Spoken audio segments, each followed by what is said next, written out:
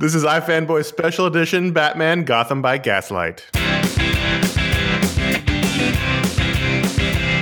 What's easy in the night is always such a bite in the morning light.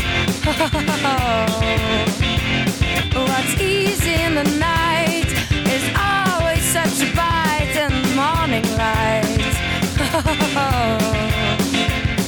And you got a liquor stain on your uniform, on your... Hello, welcome to Special Edition iFanboy Batman Gotham by Gaslight. My name is Connor Kilpatrick. I'm here with Paul Montgomery. Hello. And Ryan Haupt. Salutations. It's the iFanboy Animation Brain Trust. We've reconvened. We're back. It's the latest, and I noticed this for the first time. They're no longer called DC Universe Animated Original Movies. They're called DC Universe Movies, which seems a little... Yeah, I'm noticing that on the cover here. Okay. Little vague, but in our hearts, they're always the DC Universe Animated Original Films. This is the latest one, Gotham by Gaslight, directed by Sam Liu, written by Jim Krieg, who loves crazy clothing, apparently, according to the documentaries I see him talking. Okay. He dresses steampunky. I've since I've gone to watching these digitally, I've missed some of the like extra features and stuff and the talking heads. I remember them making me wince a lot, but Yes. there's always usually some interesting nugget of information. Well, this time, in addition to the talk about the next film, which we'll talk about at the end of the show, there was a featurette on the book itself. So that was Okay. cool. Well, first, here's a spoiler warning. We're going to spoil the story of the movie and probably also the book because there are some differences. So if you haven't seen the film or read the book, you should do both. by Brian Augustin and Mike Mignola. Right. So let's talk about the book. So the movie is based on Batman Gotham by Gaslight and a little dollop of Master of the Future, which was the sequel. Right. Yeah. Gotham by Gaslight was a one-shot that came out in 1989, the year of the Batman film. They did a lot of special Batman stories that The year of our bat. Yeah. The first Elseworlds story. Written by Brian Augustin with art by Mike Mignola, or Mignola. How do we say that? I say Mignola. I can't talk. Words are hard, guys. Inks by P. Craig Russell. Also edited by Mark Waid. Really an all-star creative team on the book. The sequel was drawn by Eduardo Berto. Was it called an Elseworlds, or was it just like retroactively? When it first came out, Elseworlds was not a concept. Okay. But upon subsequent reprints, and they ended up reprinting the two books together as one because they're both really short. So they put them together as one. It was stamped with an Elseworlds. So it's considered by DC the first Elseworlds book. So we should say for anyone who's listening who isn't familiar with that term, Elseworlds, alternate reality stories of superheroes. Like and now that I say that, there's a lot of alternate reality stories in superhero comics, but these are the like sort of the extreme ones. So like Red Sun is an Elseworld. Yes. The Nail, I guess. Yeah, that's an Elseworld. Yeah, that was also. And this was, I remember as a kid, I was 12. This blew my mind. I bought it when it came out. Batman in 1800s fighting Jack the Ripper. What? Yeah. This was, a 12-year-old still being exposed to Mike Mignola's art, who I don't remember where this came out in regards to Cosmic Odyssey, but it was around the same period of time in my life. So both those times were sort of my It's sort of that same style of early Mignola, what we consider very shadow heavy. Did you guys? I'm assuming you guys read this book ages ago. I didn't read it I wanted to read it as a refresher, but I couldn't find it on my shelf. It's a slim volume. It gets lost easily. And I have the one that has Master of the Future bundled with it. Mm-hmm. And even then, it's a very slim volume and it gets lost kind of easily. But yeah, I read it. I love the style, and it was back when steampunk was still kind of an interesting novelty and not super saturated everywhere. Right. Ryan, you read it? So just to annoy you, I watched the movie first and then read it. That's not annoying. I mean, it's fine. I thought that would bug you that I went to the adaptation before the original source. But yeah, I had not read this. Huge whiff in my bat knowledge, but the movies drop digitally before you get your old-timey discs. So I had plenty of time to watch the movie, and then I went ahead and checked out the book before. Real quick, what were your thoughts on the book? I enjoyed it. It was really good. Yeah, I liked it. It's one of my favorite. The original, the sequel's fun. I did not read the sequel. I got to the end of the original one, and I was like, oh, this ended more quickly than I was expecting based on the size of the volume. And then the art changed, and I was just like, nah, I'm not going to, not right now. The sequel's fine. It's just, it doesn't have the moodiness that Mignola brings. Obviously, Barretto's more of your standard superhero artist, but it's still a fun story. It's a really great proof of concept, and it sort of fits in. If you haven't read that, and maybe you're a Mignola fan coming to this, and you've read what's it, The Amazing Screw-On Head, or something Screw-On Head, which is sort of a one-shot. And also they did an animated version of that with Paul Giamatti, as I recall. Oh, wow. Yeah, and so that was way back. That may have been like 10 years ago at this point. But yeah, it's sort of what you come to Mignola for. There's just like great moodiness and awesome world building, and it feels fresh even if you're sort of tired of steampunk in the year of our bat 2018. Well, and one of the things I really like about Elseworlds generally is, comics are a soap opera, and as such, they have to keep going, so they have to keep resetting to the status quo, and no one's really allowed to age or grow. But when you have an Elseworlds, you can actually give it finality. And so a lot of Elseworlds stories, I always find it a little ironic that a lot of Elseworlds stories end better than the actual universe that's supposed to be the one that we're more invested in. So like sometimes characters get happy endings, but this one doesn't. Is there the gloves come off and like you can break the rules and like you can kill characters, you can twist, characters' allegiances. It was sort of the thematic opposite of the Marvel What If stories. It's a sort of similar, like what if Captain America took place in the 1800s. Those always ended really sadly.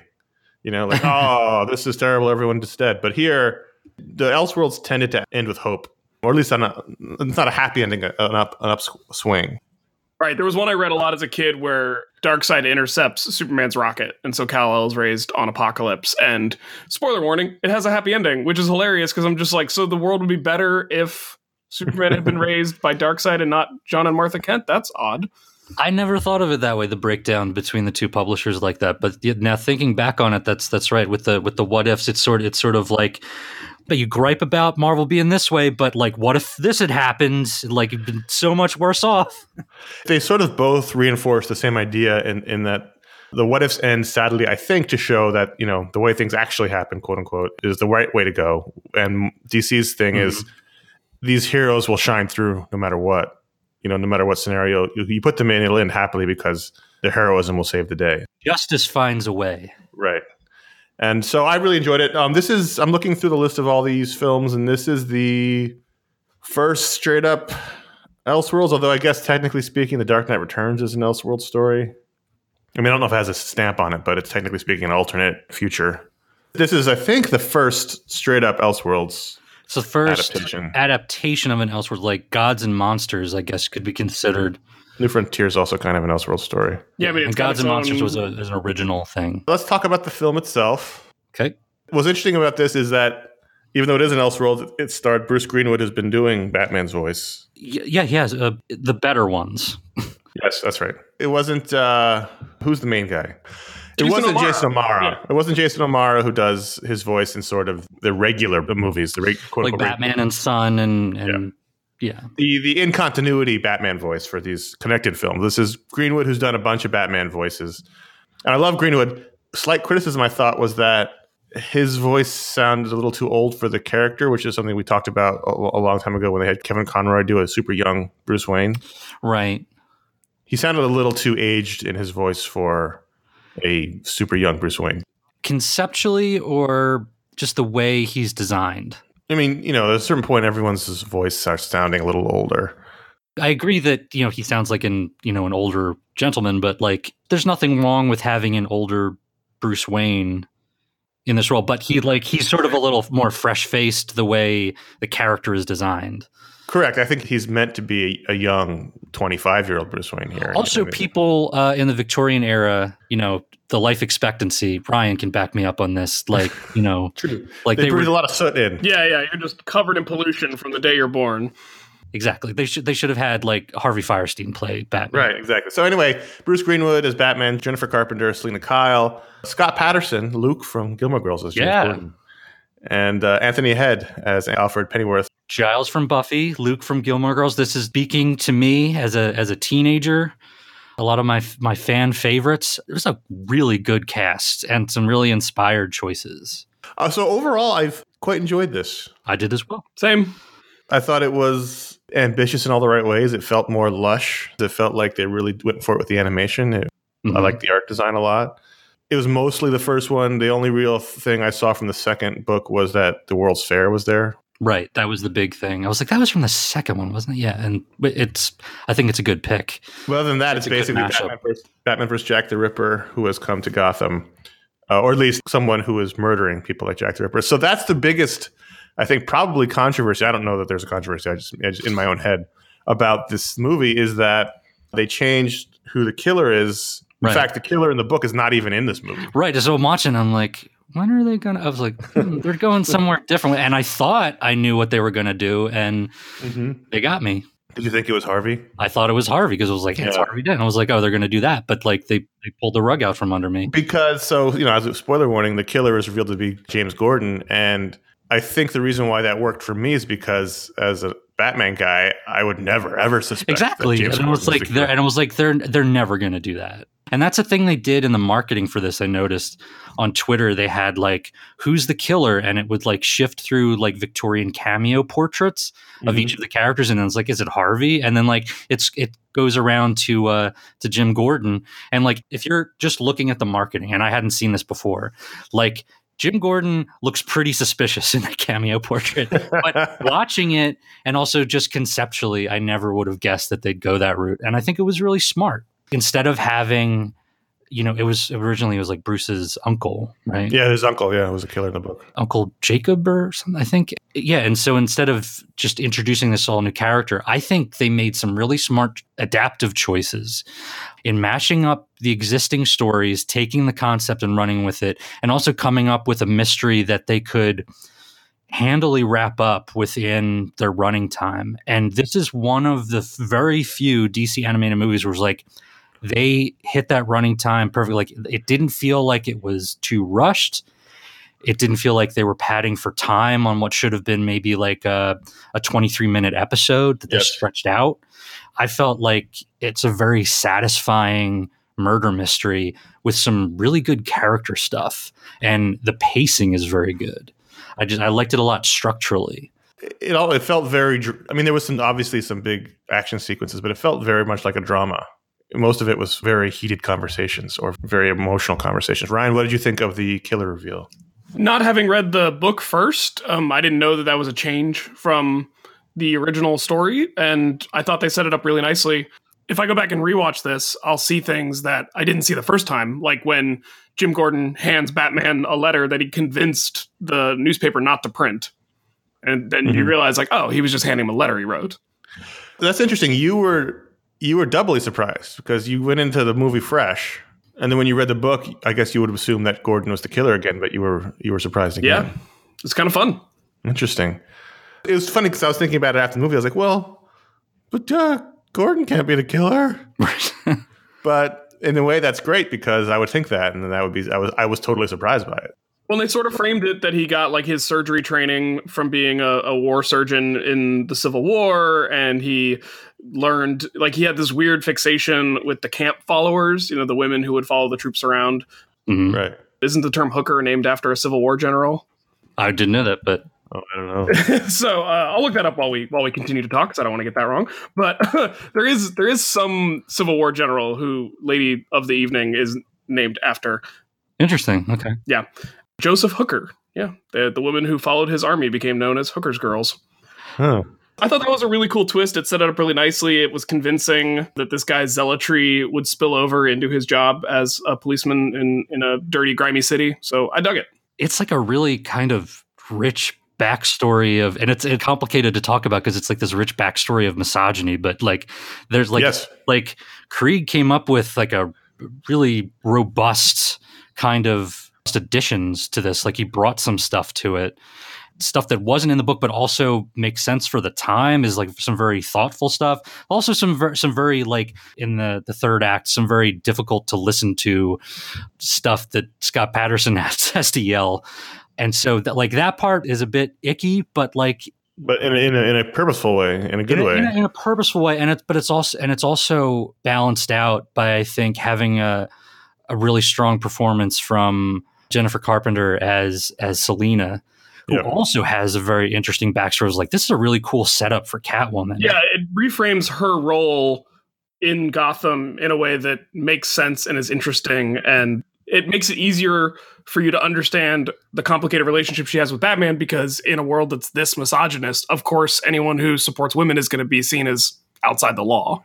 Right. Yeah. There's some like suffragette stuff. And that was refreshing because I was a little bit worried with the opening where they have Poison Ivy as sort of a burlesque girl, and she wanders into the back streets, and it turns out she is also maybe offering up her services as a hooker, and it's the same old Jack the Ripper story. But then there's like not every woman in this story is a victim. So you have Selina Kyle as this really interesting entrepreneur who has her own like hotel, and she's a performer, but she's also, very interested in the suffragette movement, and all of her choices are based around protecting other women, like choosing, I'm going to divulge the secret of Bruce Wayne as Batman, but it's because I need him out there for the cause. I need him to stop this guy who is going after and butchering women.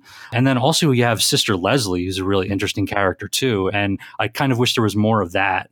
They set up an interesting addition to the wrinkle of Bruce's origins, where his parents are killed, but he was also raised in this orphanage, and that's the story, right? He's raised at the orphanage, and then eventually he goes out and finds his way in the world and comes back to Gotham, and he's giving back to the orphans and to the church that helped him out as a kid. And Alfred's also there as his manservant, and it was like I want more of this. Like, it's a great world. It's a great playground. I mean, we know these movies take a long time to develop, to animate. So I don't want to say it's fortuitous for them, but the timing on it is actually really right in that, in all the things that are happening in society and entertainment right now, for this movie to come out, that's basically about misogyny. Mm-hmm. And what is the ultimate form of misogyny other than to stab to death women who displease you in any way? Doesn't Gordon call somebody deplorable somewhere in the script? And because I remember like they're setting some stuff up that is very timely, but it's a coincidence. It's serendipity. I was thinking that at the beginning. It's really serendipitous timing for them. You don't want, they're not profiting off it. There's a lot of interesting commentary on it, and it is a movie about anything. It's about misogyny and the society that it's in, which makes it all the more interesting. But I mean, it's sort of the same thing as when The Handmaid's Tale came out. It was sort of like right place, right time. Of course, it's sort of evergreen. Right. This has always been a problem, but it's gotten much more mass media attention than it ever has before. And so there's this movement. So it's just interesting. There's sort of maybe a public consciousness, and all of this is boiling up in the zeitgeist all at once. And so, like, I also thought about, even unrelated to that, The Alienist is coming out as a TV series. It's out right now. That's very much in the vein of Gotham by Gaslight. Oh, totally. Hugo Strange is an alienist. Is he called Dr. Strange at one point? Did I hear that? Probably. I mean, he is a doctor, but they actually usually go to great lengths in the comics to never call him Dr. Strange. The thing I noticed with him is that he looks the most like a Mike Mignola character. Yeah, he does. Like, no shoulders whatsoever, terrible posture. And so he forms like this lowercase n. And of course the glasses help. Like, it's the same thing and it was Mignola who came up with that original Mr. Freeze design for Batman the Animated Series with those, no pupils, you just see the circular glowing eyes. And so I thought of that as well with that. And I was like, they do a really nice balancing act with not totally aping Mignola style, but there's the aesthetic is there. And you sort of can't help it by being in, Victorian era Gotham. It would be great to do more of these in this world. I mean, they probably in this world, yeah. I also really liked the chemistry between Selina and Bruce here. Yeah. I mean, we've seen countless iterations of that dynamic throughout the years with different actors and also in the comics, of course. But this one just, it felt right. And I liked their flirtation. I liked the idea that, Bruce has this gentleman's club, basically, and only men are allowed to come in, and they disguise Selina in like a top hat and stuff. And she's like, I'm not entirely convinced your doorman thought I was a man, but there's some nice banter between them, and and two interesting backstories. It's really smartly written. Yeah, I like the script a lot. And don't you guys hate it when you're with a lady friend in your carriage and the cops come knocking on the door? It's just so intrusive. The more we talk about it, the more I think this is climbing up the ladder of some of the. This is definitely my favorite one in a while, and I also thought the fight scenes were done really well. Yeah, I'm glad you brought that up. Yeah, a lot of times when Batman fights in these more one set in modern day, he basically is just doing Asian influence martial arts in a way that doesn't really work with physics. And in these, he was much more of a pugilist. Yep, they were big, beefy brawler types. I think you felt the mass of the characters a little bit more. Like you felt the oomph of the hits, and you felt like the heaviness of their clothes. And so I really liked the way that the fight scenes. Also, it seems like it's a relatively recent development in action sequences, both animated or otherwise. But when the guy has a knife and then you block the arm and then he drops the knife into his other hand, you see him that a lot, and it's cool. And I wish I could learn how to do it. There's that Game of Thrones gif. Arya does it. Bucky does it at one point. It's all over. Right. Yeah.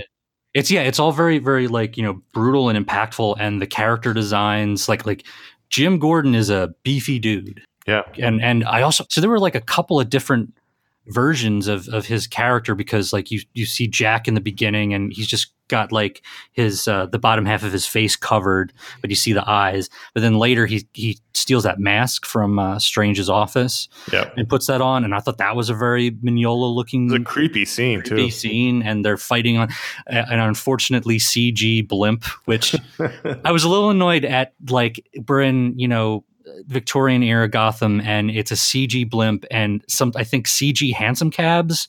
All the vehicles are always CG. Yeah.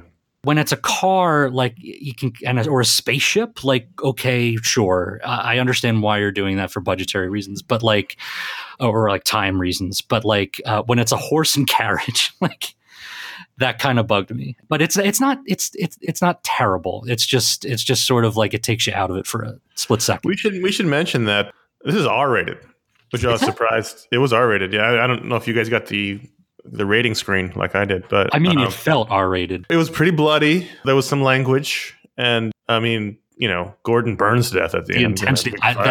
That moment when he just starts backing up, like, oh shit, in kind of I mean, a lot of these animated movies have had like cool moments and stuff. You're like, oh, cool, that looks neat. But like, there are moments in this where there's like a pause or a silence that is used to really great effect, like him doing that, like the clink of the cuffs against the bar, and then him just stepping backwards and then laughing maniacally in the fire, but like in like a good scary way, not like a Looney Tunes kind of way.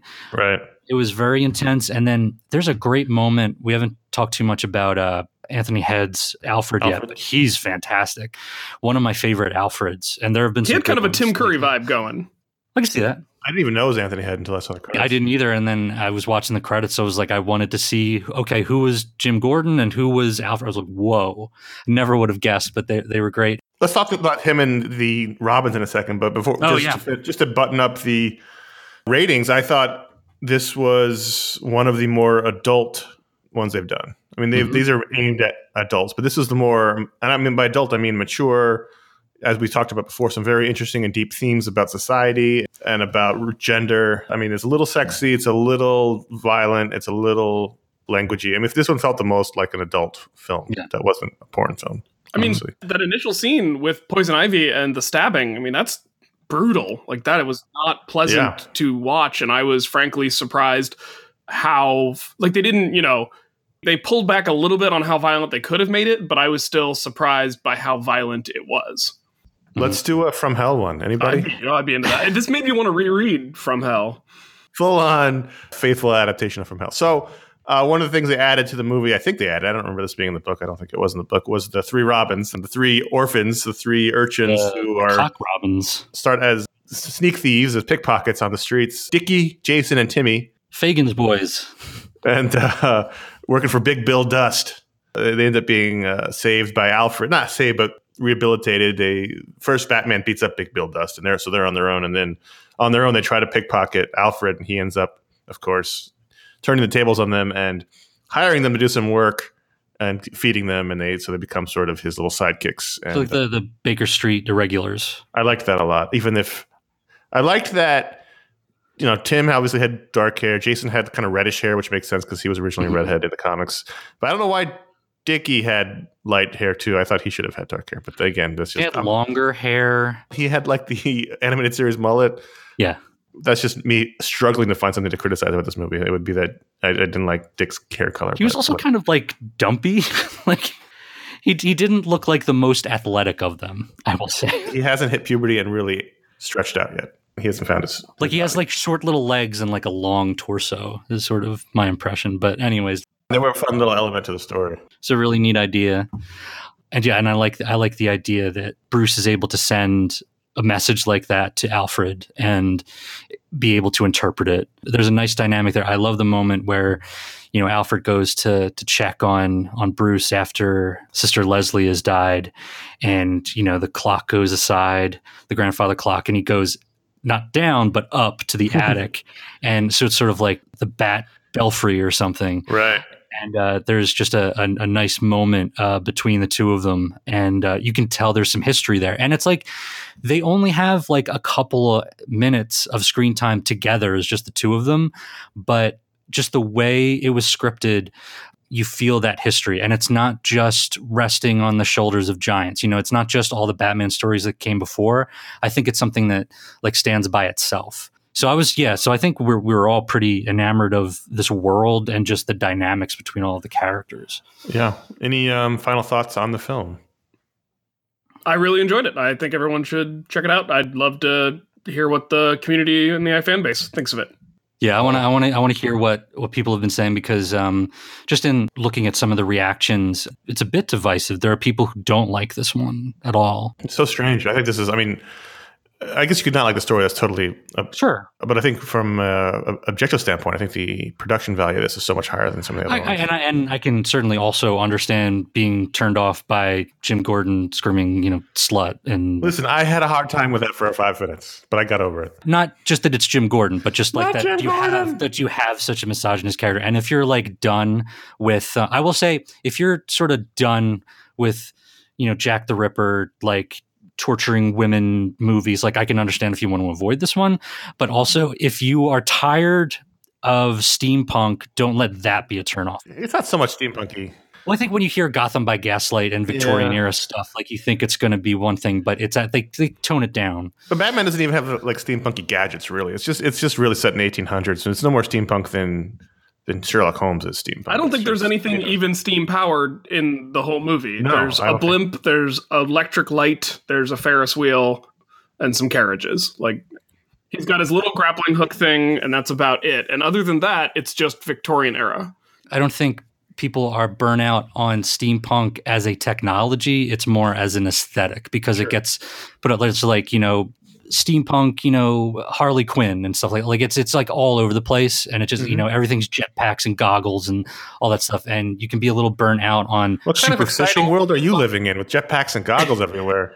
I'm just saying at like conventions, it's like it's a very big cosplay thing, and After the show's over, you're going to go fly somewhere in your jetpack?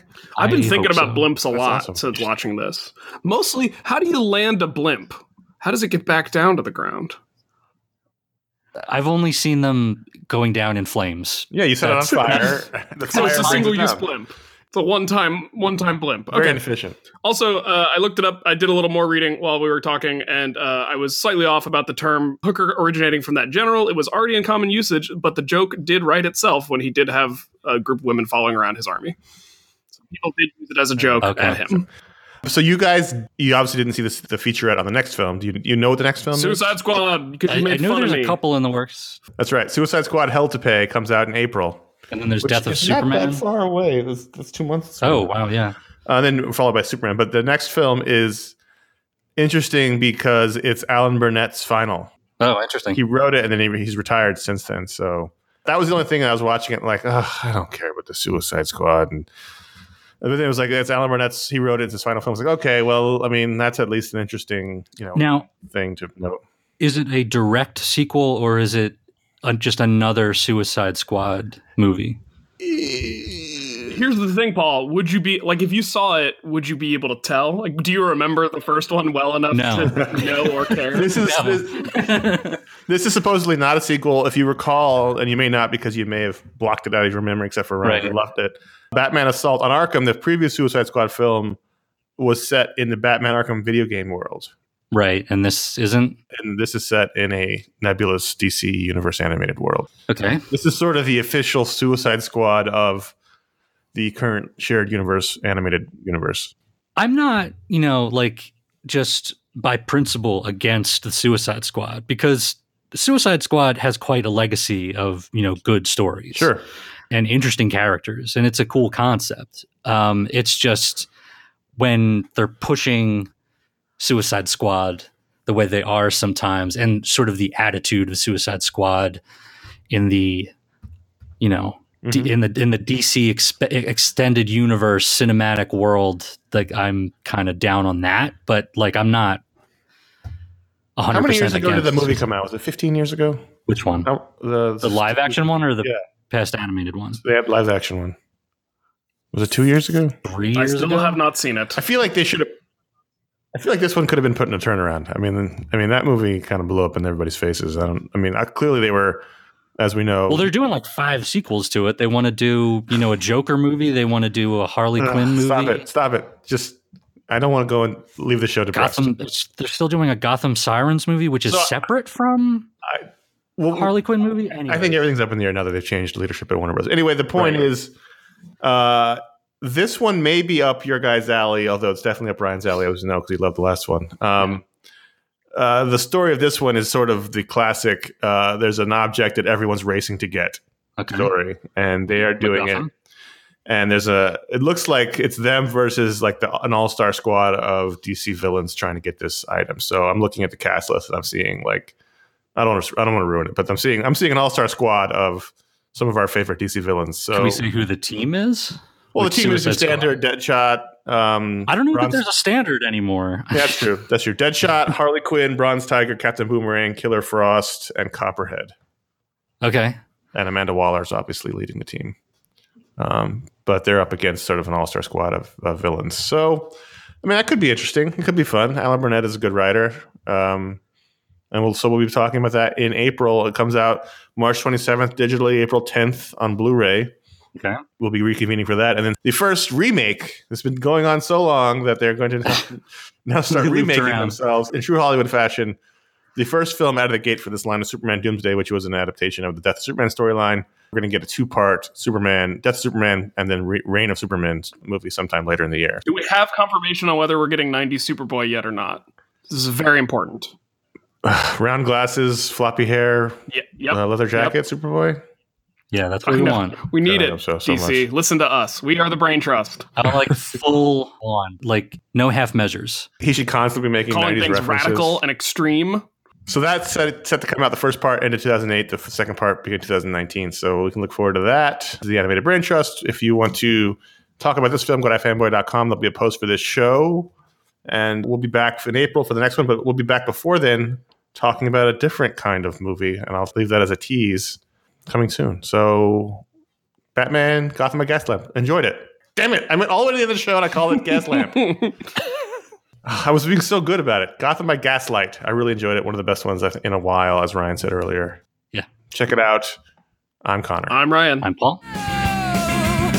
What's easy in the night is always such a bite in the morning light. What's easy in the night, it is always such a bite in the morning light. And you know what I've got, such a mixed up mind, such a mixed up mind. I just realized why sirens are called sirens, because much like the sirens of myth, they call out to you. Oh, The boy. end. It just clicked. You're in my head. saying like emergency sirens, or Yeah, like emergency sirens, and then you've got like the sirens from Odysseus, right? And they would sing to you to get you to come hither, but it was really a warning. How many years of school did you go to? I'm still going. You just figured, you're still Yeah, but I still make connections all the time. okay. Yeah, like that's true. manatees are in the group Serenians, and I put that together with the whole manatee mermaid connection years ago. Right. Just had a few more connections to make to get to the alarms. All right, because like manatees are probably what the sailors were seeing when they thought they saw mermaids. That is one of the theories. They were looking at Not dolphins, but manatees. And dugongs. It was probably a bit of all of those. Yeah. It probably wasn't just manatees. They're all the same. They're all the same group. They're all the same. I assumed it was also mermaids. Also real mermaids. Well, yeah. I mean, but the mermaids would hide behind the manatees because the manatees are big enough to hide 2 or 3 mermaids. There used to be one called the Stellar Sea Cow. It was humongous. It probably couldn't even submerge. Like it probably had so much blubber that it was forced to float all the time, and was apparently delicious. And it is now extinct. If we don't stop you, would you just keep going forever? Oh yes, 100%.